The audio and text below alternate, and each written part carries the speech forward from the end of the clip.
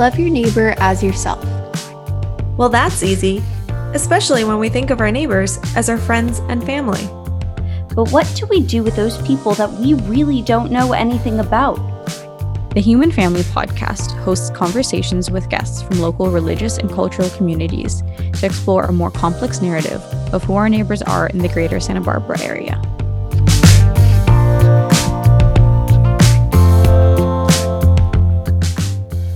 Welcome to the Human Family Podcast. My name is Kenny Chisholm, and I'm your host. This week I'm joined by co-host Kunjal Patel, and we're talking with Art Cisneros, who's a Chumash elder and firekeeper. He shares about his family's history with this land and how life here has changed over the past 75 years. We'll also hear about his practice of prayer, how he situates himself as one of many living beings in our universe, and how that informs his message of forgiveness and changing the world through relationship. This episode is quite different from most of our episodes, both in audio quality and in structure. We recorded this outside, so you'll hear the sounds of my East Side neighborhood, and we hope that adds to the listening experience. As far as structure, today's episode is more like storytelling, with a few reflections sprinkled in. After a brief welcoming ceremony, Art began our conversation by bringing out a map of the area, which is where we'll be picking up.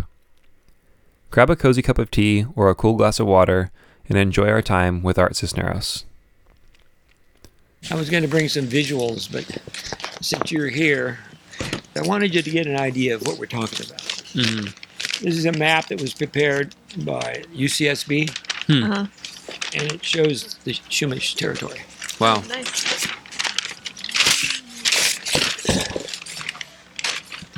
You can change it or turn it so that you can see it. I already know a little bit about it. And you can start recording whenever. So the map that I'm presenting is 740 square miles of Chumash territory. From up at the top would be the rock at Morro Bay, San Luis County, and Malibu, Los Angeles borders. Ventura, Santa Barbara, San Luis are basically the country. Mm. It extends to what you might call the Santa Maria River, and beyond that, the Carrizo Plain, which is now a national monument. Mm. And the number of villages, these are all villages, hundreds of villages. And they even tried to determine the population, which was gathered from the artifacts, what they call the midden, which would be able to be carbon dated to determine the length of time. So what had not been destroyed by previous explorers determined that the population existed here for more than 15,000 years. And even before that, I happened to be working in a place, and one of the professors was doing some work and was taking some samples. Mm-hmm. His determination was it was more than 20,000 years. So we're becoming to have a better understanding of the length of time. The Museum of Natural History has actually created a book called Prehistoric Man of the Coast. And I got a copy of that gift from a friend. And I started reading it, and this exploration that began in 1542 or something, the first Spanish explorers that just passed along, also kept journals. And the book had some of the journal entries. And one of them that I just found fascinating was what we now know as Dos Pueblos, were two villages called Mekyo and Cuyamu. And I'll point those out in a minute. Mm-hmm. That's the Dos Pueblos. They didn't stop. But what was interesting in the entry was that the little tomol, the canoes, stretched for 3 leagues. And in nautical terms, that's almost a mile. That's a lot of canoes. So the estimate of the population between these villages was over 1,000, maybe 2,000 people in one group. We have tried to bring the people together on several different occasions, but we were just sharing earlier about the separation of the people from the land and how it created division among the different bands of native people living in different villages. Mm-hmm. So to give you an idea, there was maybe 50,000 Shumish people living, speaking 6 different languages or dialects, and got along quite well. Had commerce among not only all these people, but as far south as Mexico and up north to northwestern United States, and of course inland. And I've spoken to some people when I was in Hawaii, and an old man, one of the last carvers of the canoe, the koa, he was there, and I started chatting with him. He said, "Where are you from?" And I said, "Well, Santa Barbara." And he said, "Oh, the people from Santa." I said, "Yeah, Shumish." "Oh, you guys, you've been here before." The navigators of the Pacific were exploring way before the history books and the anthropologists have determined. So the culture was vibrant. It extended beyond this little boundary here, and it had influence. Our western gate that we are responsible for, which is Point Conception, has been acknowledged all the way across the states. Turtle Island knows that all the souls of the people of Turtle Island pass through this gate to go to the spirit world. Wow. And so our responsibility was make sure that that can happen.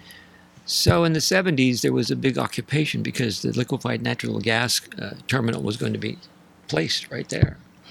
So all the people showed up, like Standing Rock, Yeah. way in the back. We've been doing this stuff for a long time. And they didn't build it there. We got a lot of support from the local people that saw that it was necessary to protect it. So that's just brief history of where I come from. I belong to my mother's clan of the Shumish people, which is up the creek, which you might know as Montecito Creek. And there's 2 forks. One goes Cold Springs Creek and then Hot Springs Creek. At the confluence of those 2 creeks is where my grandma lived. My grandma, Rosa Romero, and her family lived there. And I know this from my mom, who told me stories, confirmed by another elder from a village just down the creek, Shalawa. Marcus Lopez can attest to what was going on. So the community was quite large and vibrant way back. I was going to share with you a bit about what you had asked me about the polarization of our community, the division, the separation, the angst that has caused us all to not trust each other and to see each other as someone other than the people. I mean, that's who we are. We are the people of this place. So thank you so much for inviting me to share a bit of what I might know, what I've learned, and what I hope the people who listen to this might begin to understand. You haven't posed any questions to me in the moment. I'm just sharing a bit of what's coming to me immediately. And part of that is to let the people know where I learned what I know.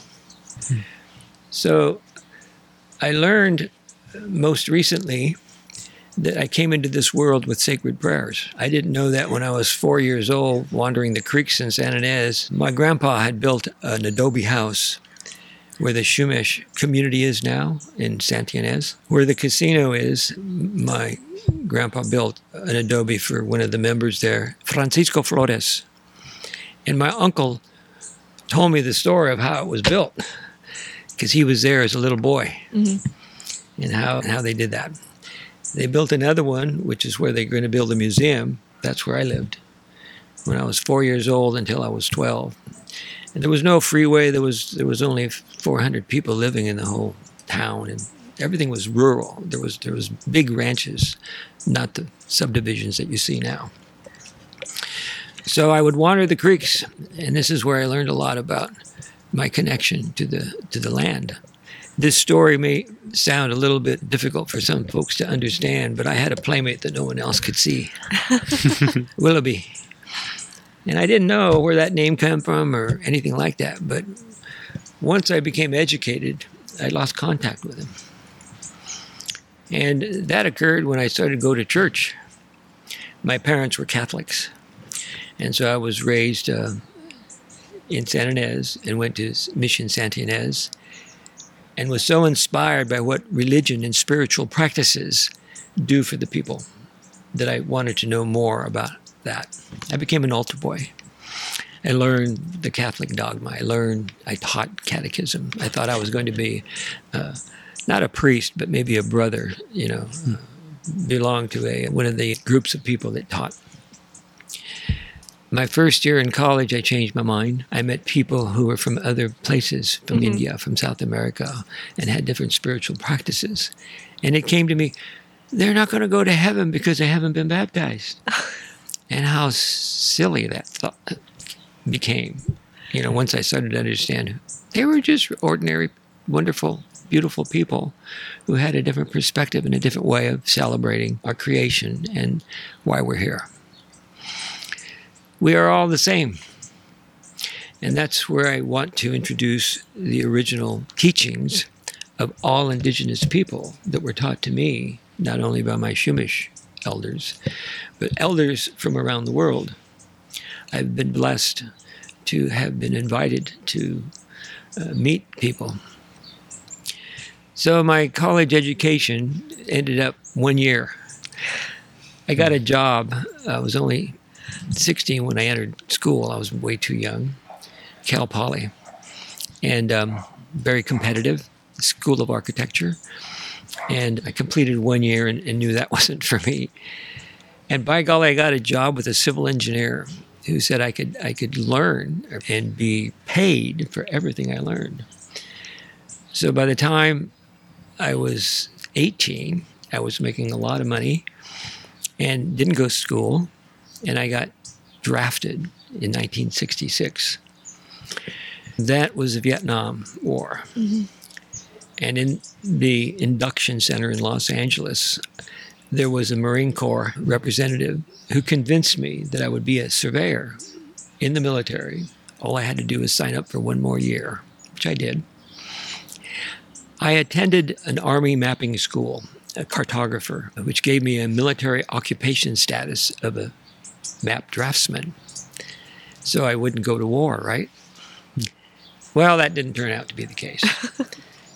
My expertise was needed, and I volunteered in place of 2 other people. One was recently married, and the other one was going to have a child. Mm-hmm. And I was single, unattached, and so I thought, I'll do that.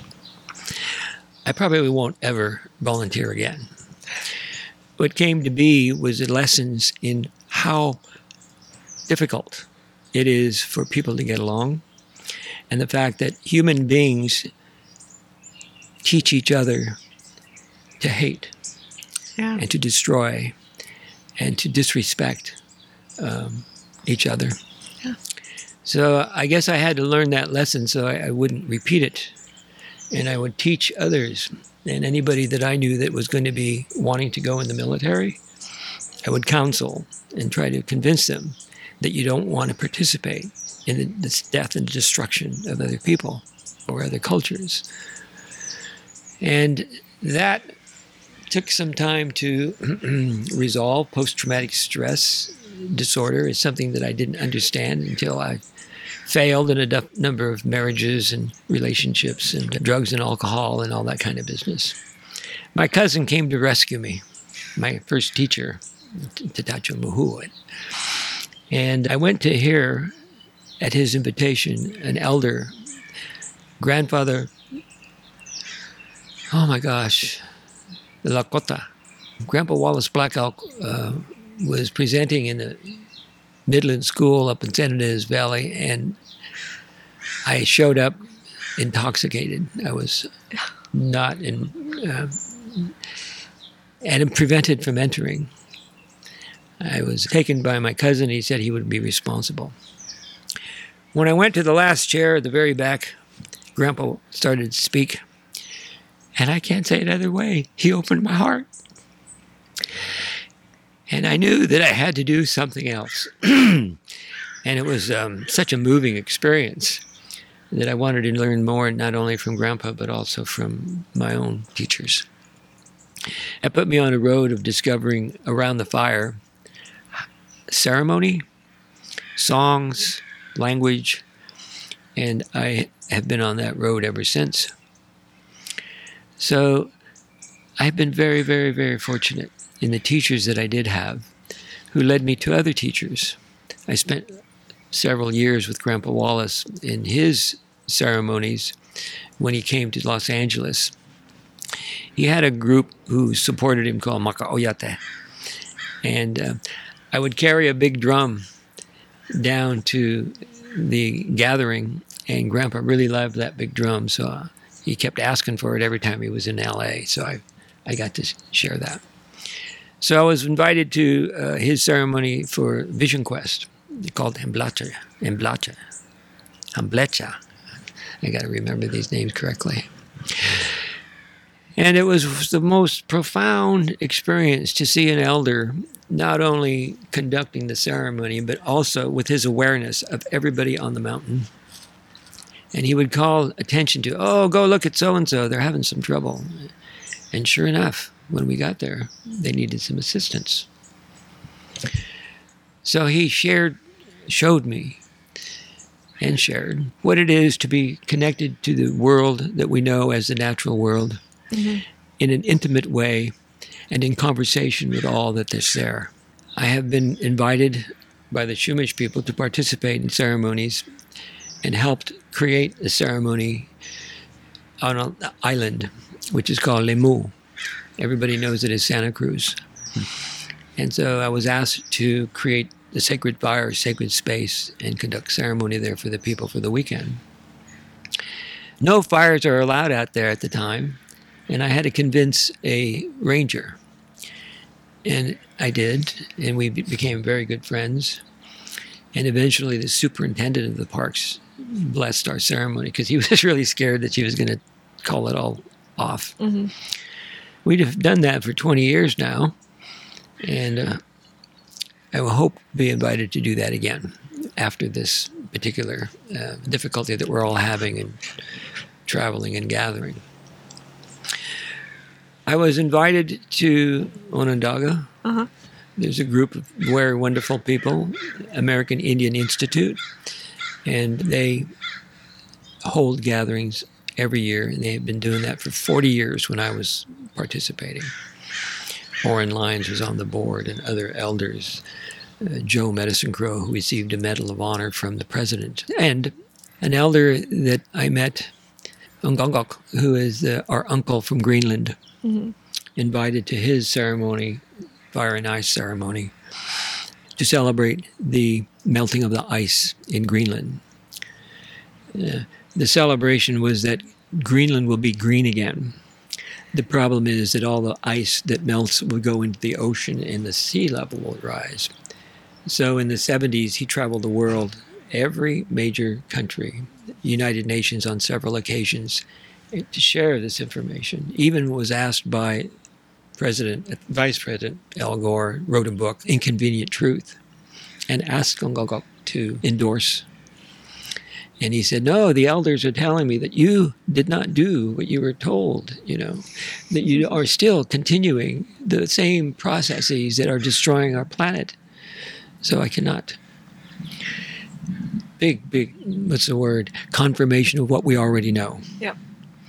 We know that we have been disrespectful of the natural law. We have assumed that our mother is a natural resource. The spiritual conscience of our mom is a being that needs to be respected. She's a living being, and we are supposed to be taking care of her. Yeah. And instead, we consume, and in the process destroy our future. I was also in attendance at a gathering of profit keepers, and it seems that we're all on the same page. Indigenous folks realize the change that will either be for our enhancement and our continuation is at hand. It's also a short trail to the end of everything. Yep. We are at that turning point. We've been there for several years, but it's very, very close to what they call a collapse. I even brought an article about that from the LA Times of last week. So the science is now up to snuff. They're catching up. But we've been trying to tell them for hundreds of years, and most recently through these interactions with governmental bodies. When you asked me about our separation and the polarization and the division among the world's people, it comes from that. It comes from our disrespect of the natural law and what we were originally obligated, responsible for, which is wherever you are, you're responsible for. Yeah. So the people here were responsible for taking care of this place. The people in India were responsible for taking care, and so it is around the world. And everybody knew that. Yeah. I've been told, and from one of these profit keepers, we used to gather up. What we call telecommunications was something that was done around ceremony, and we could be in contact with the people of the world. So all these things are still possible, and they are being done. I get messages from Hawaii. Oh, did you know? Or from some other place. One of the wonderful people that has been sharing a lot of this information with me is from the Maya tradition. Jose Munoz, timekeeper, and he is a messenger for this area, for this part of the northern continent, with the new calendar and the information that's contained there that will tell you how it is that we can proceed in a good way. So the information to bring us together is at hand. It is our responsibility to share as much of that information as possible with everyone, because we need some insight. We need some help on how to proceed in order to put it back together. The Kogi people call it recapitulation, to put the world back together again. But it necessitates each of us to learn how to be in good relations. And one of the precepts in the message that I was privileged to hear, we have to come together as truly brothers and sisters, same family, the human family. And we have to do it in a way that is of benefit and acceptable to everyone. Yeah. So we have to get over whatever fears we have about each other. The only way that I have been able to see that happening, and which is also part of the message, we have to forgive each other for whatever miscommunications, misinformation, bad action has happened in the past. Yeah. I have, in my own heart, tried to forgive everyone that I have offended. And I've asked forgiveness from all those who have offended me. Yeah. So it's a reciprocal. We have to forgive each other for whatever the heck, I'm just going to start swearing, has preceded us. Yeah. Each of us has a story and a connection. We have the ancestors who are here, and they want us to be happy. All of the ancestors want us to be happy, healthy, and to share with each other everything that we can to take care of the world again. Yeah. So, if we can love each other, and so we forgive each other, then we can love each other as brothers and sisters, and then we can do the work to not only unite, but to put the world back together again. Another part of that wonderful message was to pay back the debt. And I've written a bit about that in my own little perspective in a magazine called Moon Magazine.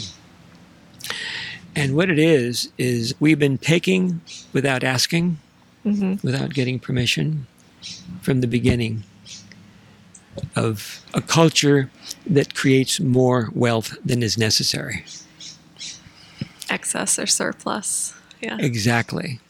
So when we do create the surplus, it's not to hoard, it's to share. Yeah. And so sharing turns out to be something that is difficult for people in this culture to understand. Yeah. So that's part of what I've proposed in this little writing. The toka, the evil that is in the world today, this is from Grandpa Wallace, is greed. If you want more than you need, that's greed. We also need to give back some of the debt that has been taken. This is what is represented in all kinds of different ways. One of the largest or most visible ways is measured by the stock exchanges around the world. All the resources, all that has been taken and used to create wealth is represented there. Mm-hmm. So that's as much as we have to pay back. Can you believe that? The wealth of the world needs to be put back to our mother, to each of us, to share with our families so that we can all be healthy and happy again. Yeah. This will create peace and harmony on the world. Mm-hmm. Real simple, huh? Well, we're just beginning to bring this idea back into the world. I'm hopeful that everyone that listens to this message will understand that whenever we can begin the process of giving back more than we consume. The traditional way would be if you needed to build a house, you would go to the plants and ask permission, and you would give an offering to those plants. Mm-hmm.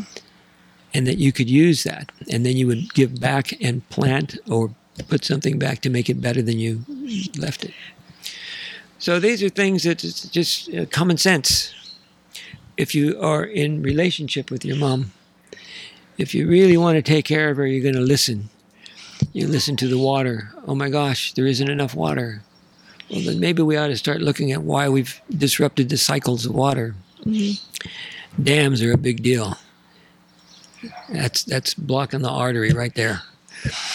And indigenous around the world will tell you that there is a cycle of water. It's really prevalent here. It's really obvious here. The cycle begins in the ocean, goes to the mountains, and comes back down through the creeks. Mm-hmm. That's the cycle. The beginning and ending of the cycle is where those creeks enter the water. That's where you'll see these villages. An intimate relationship with the cycle so that you understand, oh, we're not having enough water. Maybe we ought to move, or maybe we ought to ask for some more rain. And those things were possible back in the day when we were in a relationship. And we can communicate with the spirit of water. Ask forgiveness for maybe some things that we did that weren't in good relations. And then give back. Pay our debt in the moment. Yeah. So for the human beings to pay that debt back now, it's going to take something. Extra work, right? But we can do it. Yeah. If we get the word out there that, hey, we're going to start gathering up and putting things back together to pay our debt. Yeah. So that's an overview in as jiffy quick as I could do it. So you know who I am, why I'm here, and what I believe can be a way of resolving our differences and bring us together again without fear. I'm not saying it's going to be easy. I can't even have a friendly conversation with some of my relatives. So how can I expect you to go back to your home and convince everybody that, hey, we're on a new path. We're going to put the world back together again and create peace and harmony. Okay. Now people are going to, and they do laugh at me sometimes. But I believe it. Yeah. I believe it with my whole heart. And I'm here because I need help. Thank you for inviting me. Thank you so much for listening. And I may be deviating from your original plan, but it's a beginning for describing what separates us. There's very few people who are on the path of reconciliation, of trying to amend what has been disrupted.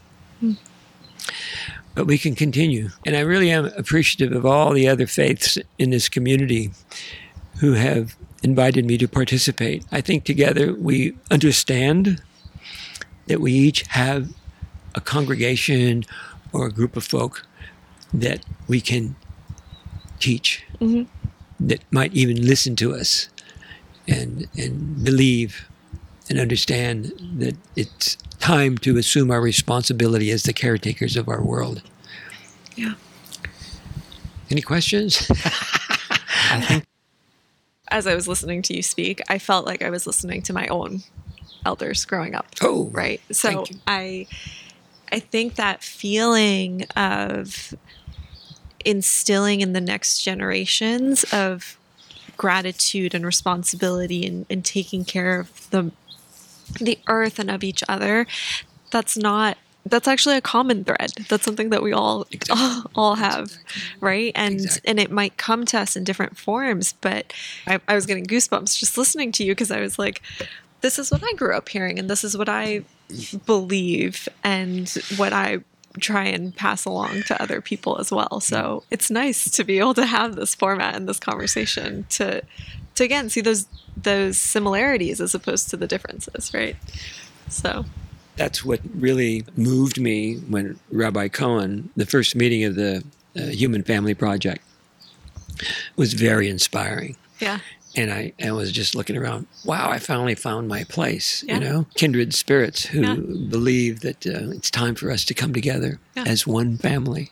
That is so, so beautiful. Yeah. You know. And there's a prayer that actually we say that is giving thanks and asking for permission about the land. And I was taught you say it every morning before you get up and before you walk on the earth. So I'd be happy to chant that as well. Yeah. Very important. Yeah. Our awareness of what is being shared by the natural world. Yeah. When we go walking, I mean, I've led people into the wilderness, and it's wonderful to introduce people into how a lot of folks just want to run up the trail. Yeah. And they do. Yeah. And I would first of all have to ask permission. We're entering into the home of our relatives, our relations. And so I always make sure that everybody, gets in a spiritual mode. Okay, we're going to ask permission. And we're going to make an offering so that all the spirits know that we're here to listen to them and to share whatever we have as a gift. And I always carry tobacco, of course, and let everybody make their offering. We always go to begin a journey into the water course. So all these trails, they begin at a creek or someplace. So that's where you begin. The cycle of water, the water itself is the life force. This is where the life energy is, and so you want to talk to that. Yeah. And all the beings that live from that water will listen. And so you can make an introduction, and it'll become more available to you. Amazing things can happen when you're walking in meditation, listening to what's being presented. Amazing things. Yeah. I've been really moved here. Each individual person is special. I truly believe that we are all part of God. The prayer that I just began a while ago begins with, the spark in the great mystery in God is the same spark in my heart, and it lives forever and ever and ever. It is what binds us together as a human family. We are all part of God, and so we have to honor that. My true name, or my spiritual name, I mean, I've been given a name when I was born. I'm John Arthur Cisneros. And my family referred to me as Art, so that's what I use. But when I was in business, when I was working, and in school, it's always your first name. You're John. Yeah.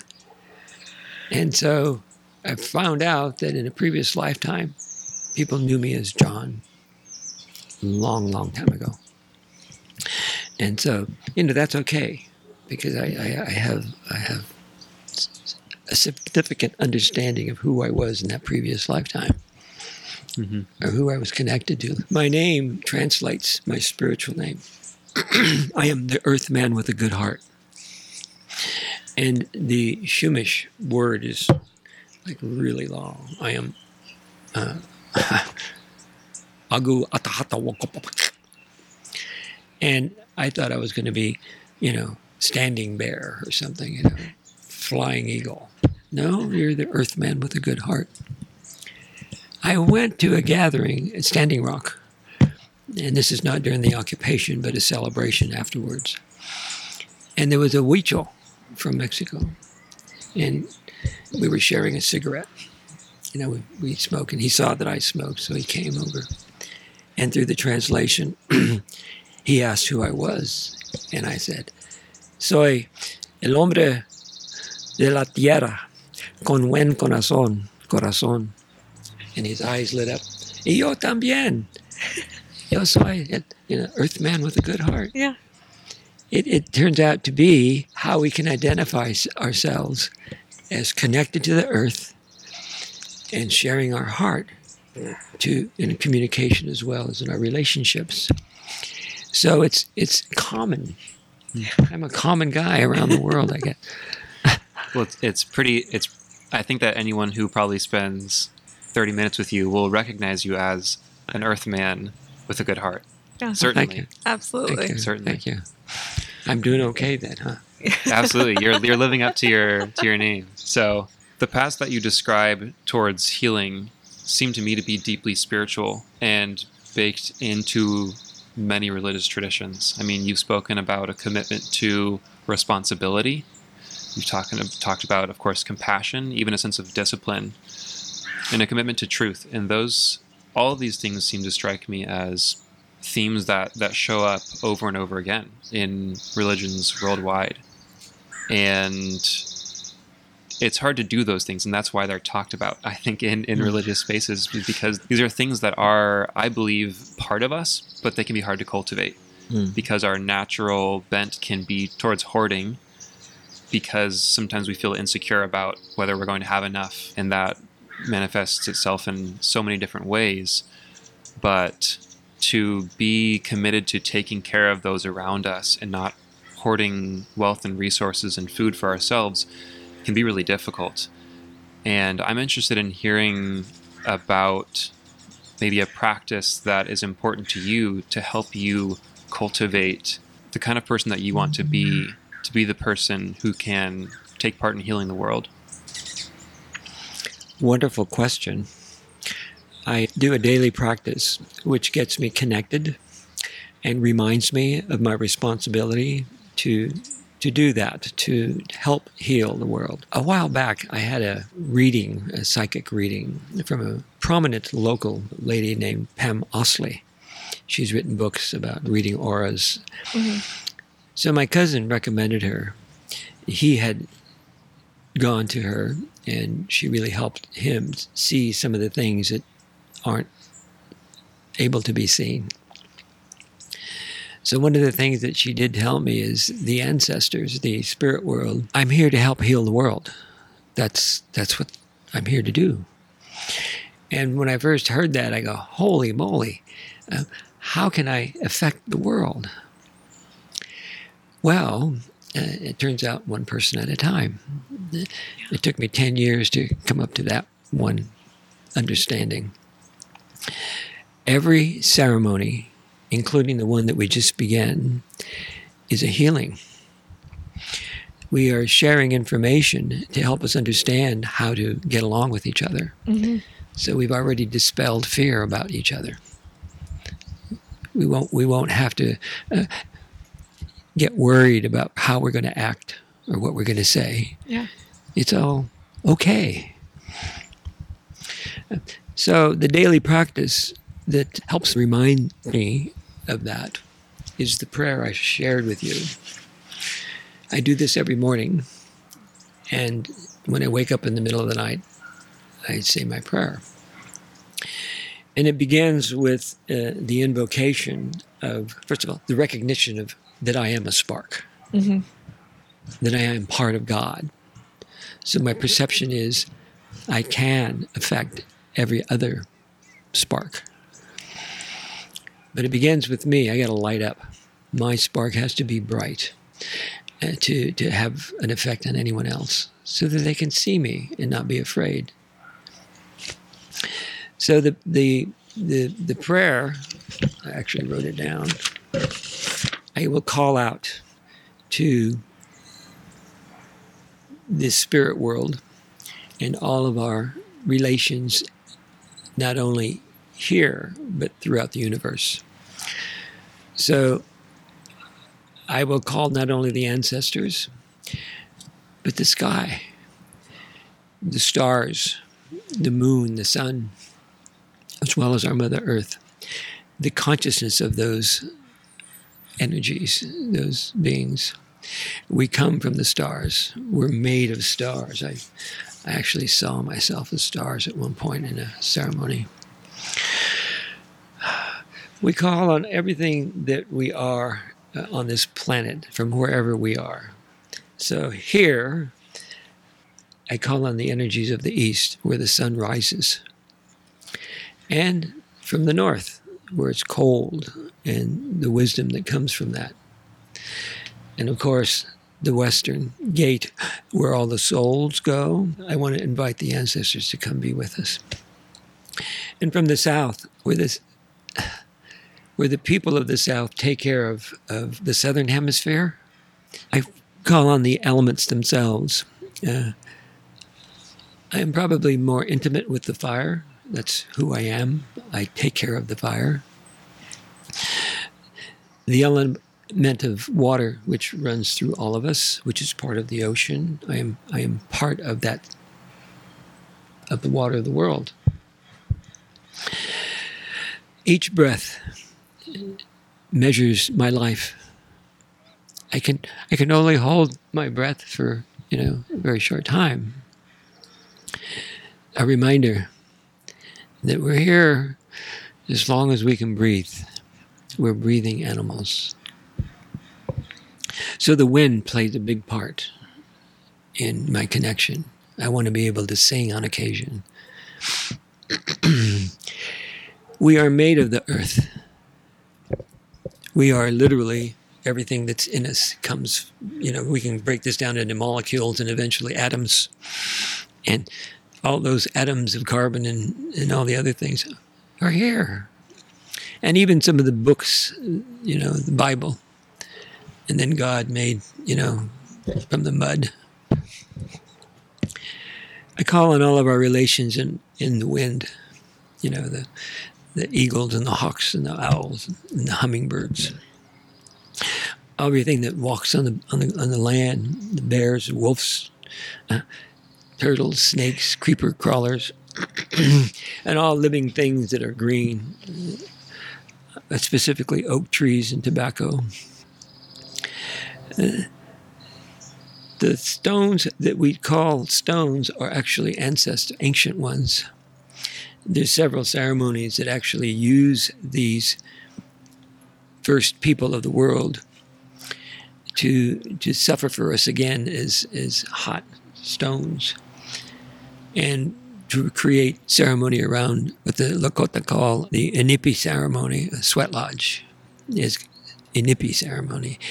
It's the Stone People Lodge. That's what it's about. And here we have a place called, people used to call it Temazcal, the Mexican people. But here we had Opyok, which was an underground chamber. So I'm calling all that I know. And some of those stones we can also make a sacred pipe. And Lakota do it, and I think around the world people do it. You have to be real intimate with that stone. Mm-hmm. And then there's all the people of the world. I invite everyone. So there's words in the Chumash language, which I have recited, to describe the yellow people, the people what we call from the east. Our uncle Anganga would say, the people of the east, the yellow people, are responsible for making sure the rising sun is yellow. And then you hear that the Japanese, they have on their flag the rising sun. Oh, that's interesting. The white people, the people who are light complected, are responsible for the daytime when the sun is at its zenith and everything is without shadow. You're supposed to take care of the day. And the red people, we're supposed to take care of the setting sun. By golly, where the sun sets, that's where my western gate is, And the black people are responsible for the night. They're responsible for making sure that everybody is safe at night, just like you're responsible. Everybody's safe during the day. And so So we're responsible for different things because we come from different places, north and south and all that. Everything that you see as green. So anything that grows that's green, that includes moss and things in the water, that's everything green. And blue, these are the predominant colors of the life force, So what we see is blue sky or blue water is a reflection, really, spectrum of light changes when there's an atmosphere and all that. When I do my prayer and I'm calling to the sky, it's not what you see as blue. It's actually black. Because off planet, when you're in the void, it's dark. If you've ever been there. And you can see that at night. The stars themselves are fire. The sun is really a ball of fire. Mm-hmm. Okay? So when I say fire, I'm talking about the fire in the center of the earth, the fire in the sun, and the fire in all the stars. Okay? We're much bigger than what we think we are. So in the invocation, I'm inviting creation to listen, to be witness, so that I can communicate with all of it in the moment, whatever ceremony that I'm doing, or just a prayer that I'm putting. There are special occasions when we want to take advantage of the alignment of celestial bodies. So the summer solstice, the winter solstice, the equinoxes are moments. Also full moon, new moons. Whenever there's an alignment that creates an opening, all these things are part of what's sacred, and our relationship with the sacred empowers us. So I need to know what's going on in the universe and how we're in relationship with it all to be able to help heal those parts that are not healthy. When there was fire in the foothills here, I heard that we've misused fire. Part of the natural law says that we should never use what's been given to us as human beings by the star people. One of that gifts was fire. The star people gave it to all of us, all the colors of the world, with the condition that you can never use it to harm another. So when gunpowder was invented, when it was used to make armament, that was the beginning of a terrible fire, which culminated in nuclear weapons, which will destroy us. Now, there's a wonderful group called the Nuclear Age Peace Foundation here, which, what a wonderful group. David Krager is a wonderful being. To let everybody know that it's our responsibility to put out those fires is disarmament and changing the law. We're just now arguing, I heard it today in the impeachment of our ex-president, that firearms is like a real evil in our country. We're one of the only countries that allows everyone to carry a firearm. Mm-hmm. We got to get rid of that real quick, or we're going to destroy ourselves, period. And we are. We've been seeing it done, and yet they won't change the law. So every day I look into something, and then I ask forgiveness. So when the fires were going on, I was asking forgiveness from the fire. Please, please forgive us for misusing, not taking care of, the fires around the world. and be kind and gentle to us, because it has to be. It has to do what it does in order to remind us, as well as to take some of the energy that we create and disperse it, I guess is the way. So we've neglected the water, So the fire reminds us. Floods remind us. And the prophecy is, we'll be destroyed by fire and water. My God, it's happened here. And still we persist. The engineers and the local governments want to make it easier for the waters to flow. But they haven't talked about talking to the water and offering to the water and becoming in good relations with the water, and stop using so much, consuming so much, and to take care of the cycles. Why are we creating dams when we know that it disrupts the flow? Yeah. And it actually harms all the creatures that live there.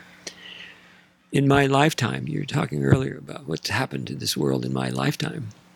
As a little boy, I could go fishing in a creek. San Ynez River had salmon running up and down it. And then they built the dam. No more salmon, no more steelhead trout is what it's called. My uncle said in his lifetime, this is barely in the 1900s, 1920 something, it was still flowing, and in the Sanacota Creek, right behind the casino, that creek you could put your hand in and grab a salmon, a steelhead, when they were coming up and down the creek, jumping out. Yeah. Pick up the fish. When we talk about how fast we're disrupting these natural cycles,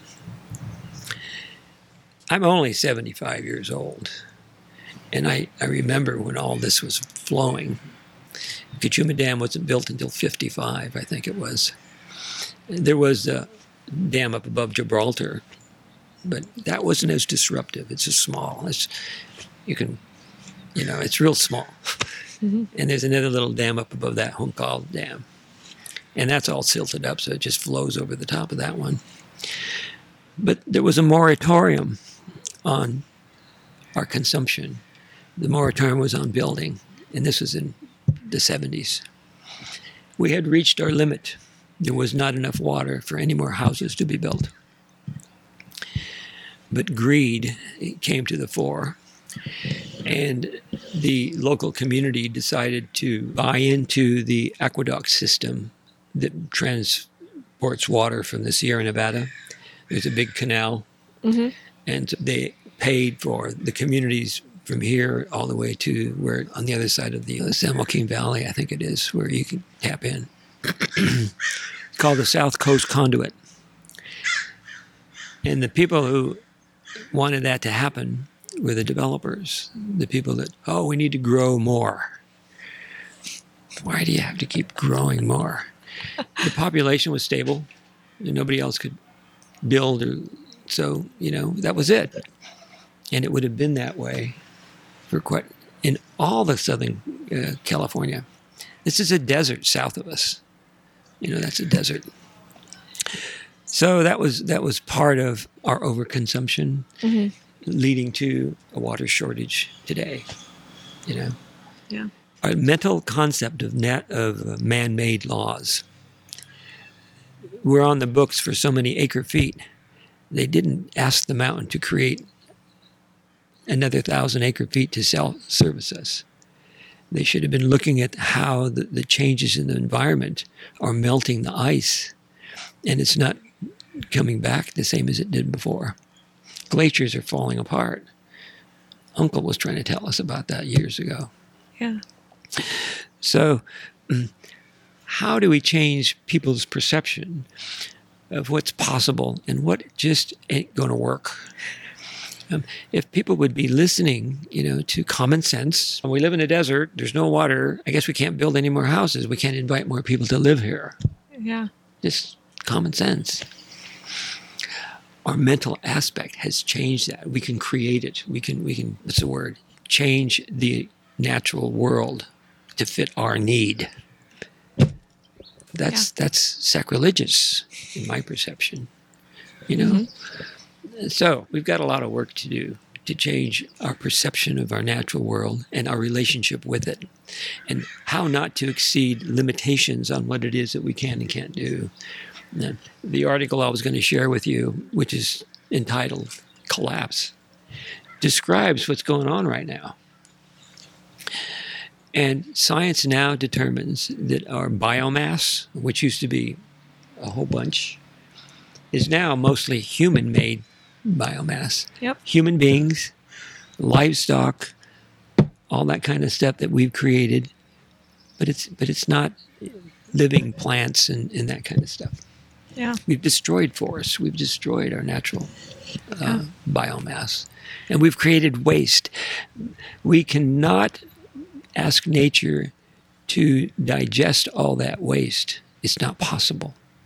And we haven't found out a way to either combust it or return it back into a form that you can put back in the land, you know, as ash, for example, from burning wood, or composting everything that would normally be garbage. You know, we need to put that back. Yeah. So I know all the problems, you know. The solutions are your responsibility. You young people are going to come up with grand solutions to how this works. Yeah.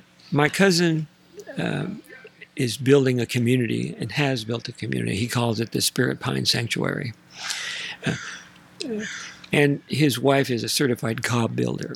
So all the buildings are made from mud, just like my grandpa used to do, only it's an English version. You actually make round, it looks like corn cobs, and you stack them up. They're about this wide.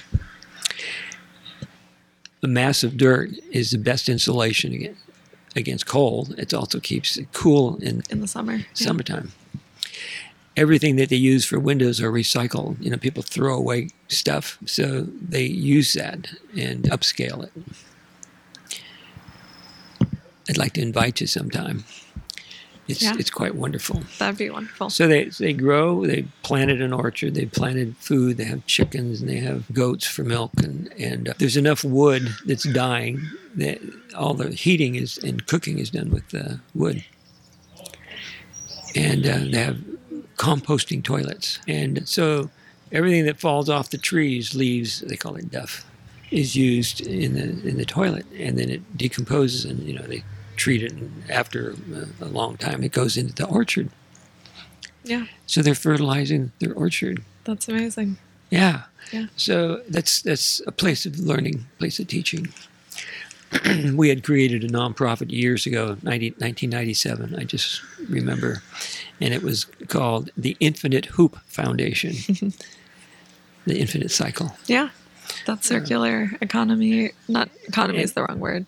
Yeah, so it's circular system of living. Yeah. Yeah.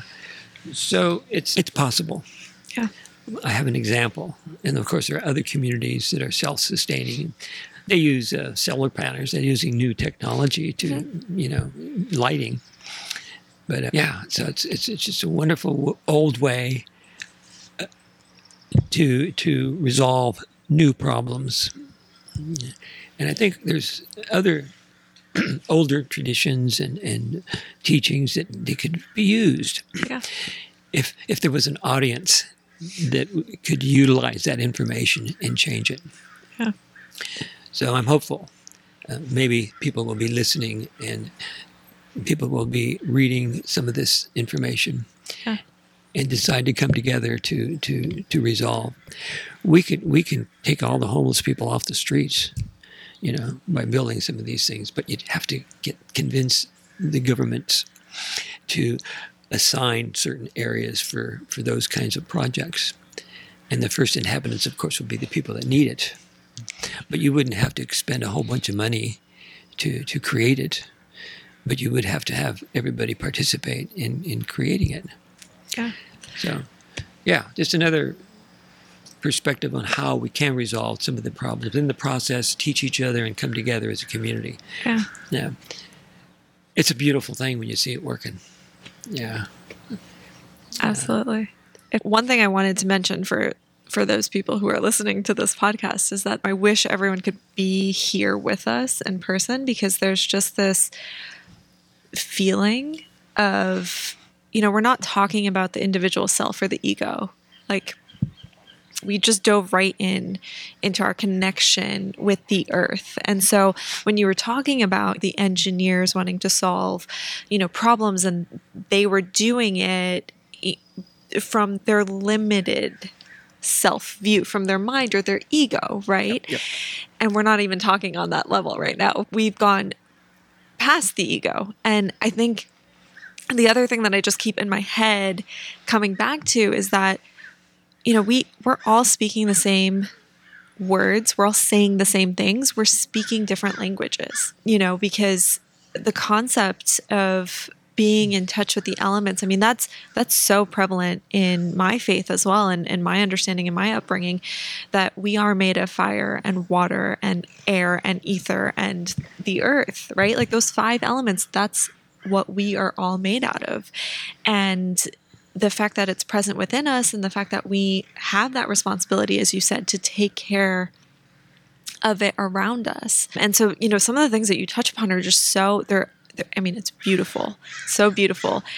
But when you say, that you have hope that people will grasp onto this and start to understand the magnitude of that responsibility that we have, and of that debt, that you were talking about earlier, that we need to fill, it can be hard for people to understand, okay, well, where do we start with all of it? Because it just seems like such an overwhelming task. But to your point earlier about starting with one person, it starts within ourselves, like one action, one person. And I think one of the things to take away would be being more aware of your connection with the earth, aware of your actions. We live in such a technology bubble now. Like, forget about me and mine and greed and all of that. I mean, we live in a bubble where we would rather be unaware of the problems in the world, of the things that are going on around us.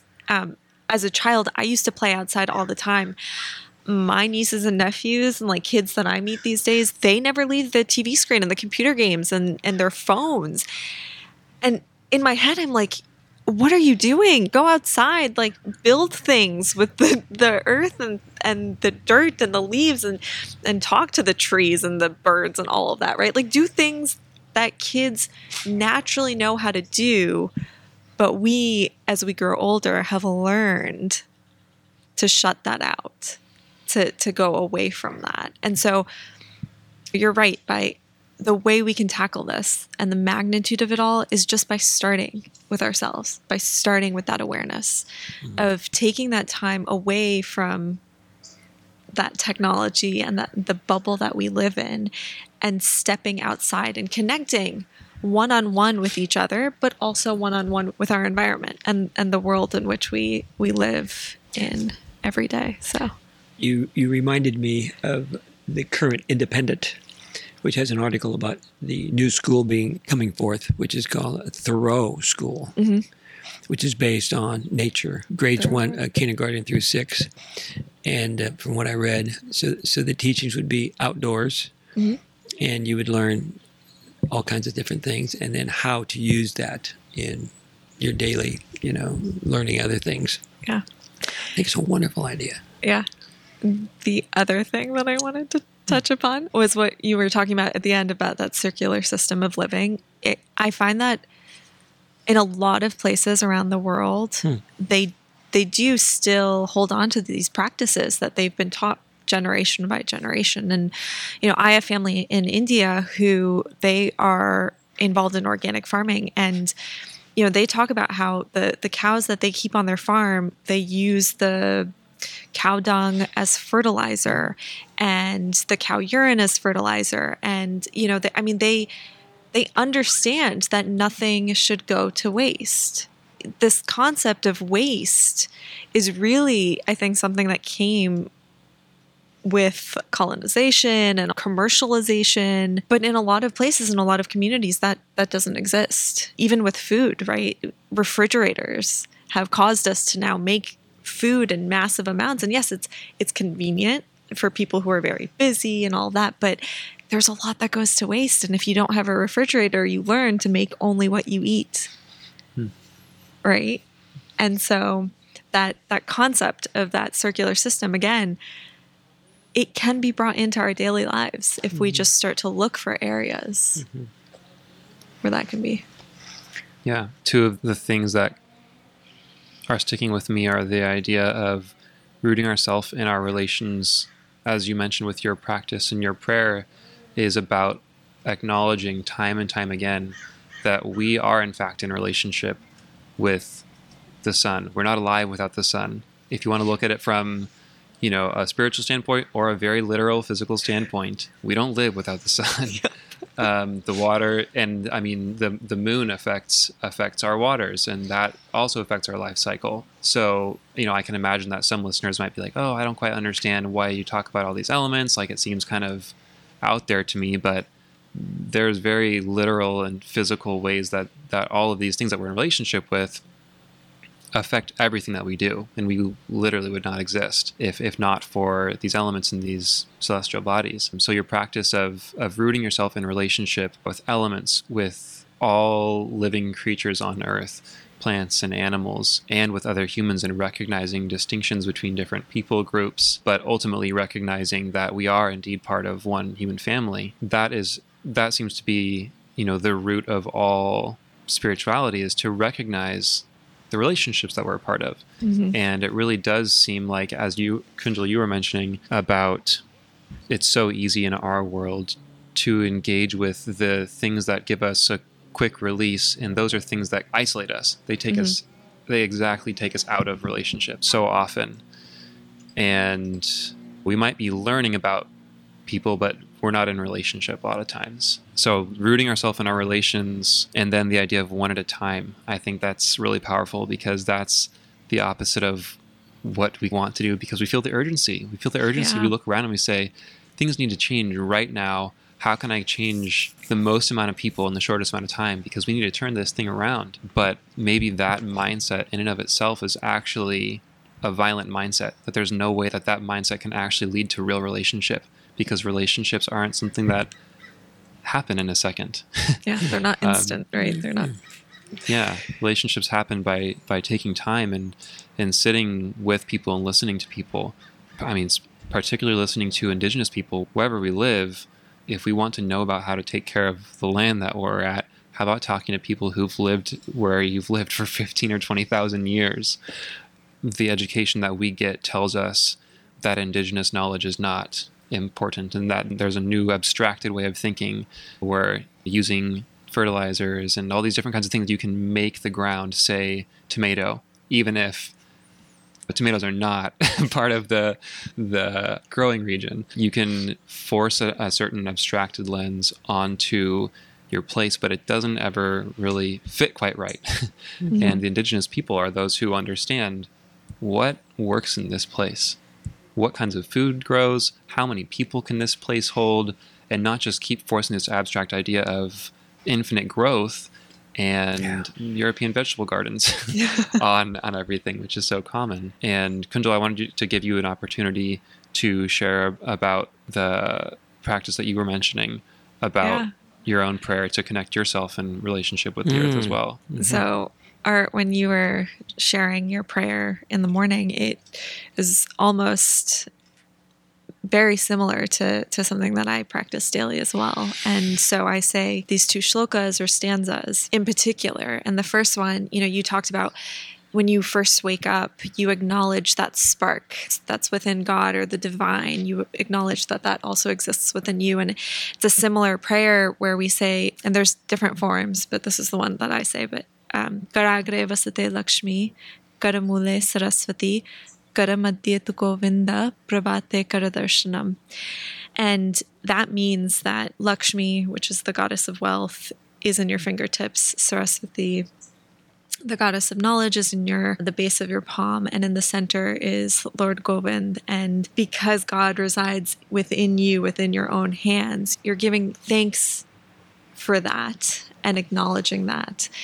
And then the next shloka is Samudra Vasane Devi Parvata Sthanamandale Vishnupatni Namastubhyam Pada Sparsham Shamasvame. And Samudra means ocean, Parvata means mountain. So you're saying that Devi, Parvati, or, this Devi Mata, or Mother Earth, the divine feminine energy, she wears the ocean as her garments. The mountain is her body. And we essentially are then asking that before I step onto you, please forgive me for stepping onto you. Wow. And so, I mean, different language, but saying the same thing, right? So you're absolutely right. I had the opportunity, the privilege to be invited to share my perspective with other spiritual practices here in Santa Barbara. And however it happened, I was the last one to speak. And how I began was, before you were practicing your current faith, you were tribal. Every culture in the world began around a fire. That's the beginning of all spiritual practices. And so I was introducing myself as being before them. But in reality, of course, we all were there, at the same. We just forgot. Mm-hmm. And depending on who created that current religion, whether it's Hinduism or Buddhism or being a Muslim or whatever, somebody decided to change that simple action into the necessity to build a cathedral or a mosque or why? Was my first question. It's right here around you. Yeah. The sacred spaces where we are, where other human beings gather, is a sacred space. Hopefully. Yeah. So I got more questions from the audience than these other spiritual people. Because I think it's people are waiting, they're wanting, they're desiring, and they're really anxious to be given another way of interacting with the world, rather than having to become indoctrinated or limited to a certain way of doing it. Mm-hmm. All my teachers that I remember would say, do it your way. Yeah. That's what it comes down to be. We each have a different way of seeing the world, and so you develop your own way of interacting with it. Yeah, there's some wonderful, wonderful teachings that I've been exposed to. And it all comes back down to the same thing, wherever you are, do what you can with what you have where you're at, and to teach people that one person at a time. Yeah. Wonderful. I'm so grateful for this invitation to converse with all of you. I'm really having a good time. Would you be willing to offer a blessing or something for us and for the listeners, all who call Santa Barbara home? I would be honored to share. The blessing comes through me. I'm not such a holy person that I can just touch somebody and transform them. I mean, there are some yogi and some really wonderful people who's just being in their presence can change you. So I'm asking my connection to the spirit world to come through and to call on all that's good, all that's beautiful, all that is kind and generous, to bless these wonderful people that I'm with. Bless you with health and happiness and protection, safety, abundance for you and your families and all those people that you are in relationship with.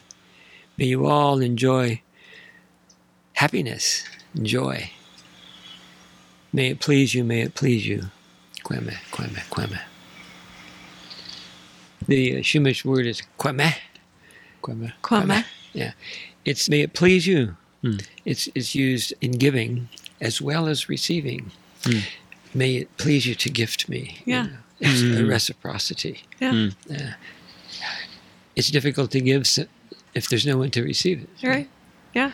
Yeah. So thank you very much, Kwame. Yeah. Yeah. Kwame. Thank you for joining us in conversation with Art Cisneros. I really appreciated hearing Art's journey and his connection with his ancestors and all creatures and plants of this land.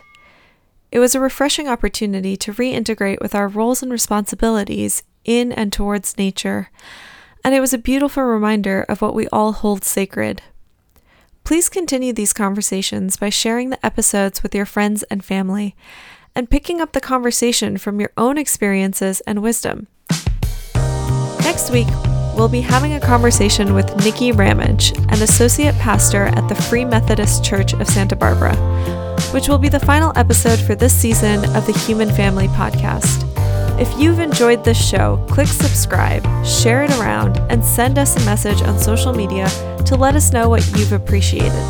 We'll continue to promote our episodes on social media, so follow us and share our posts on Instagram, Facebook, and Twitter @HumanFamilyPod.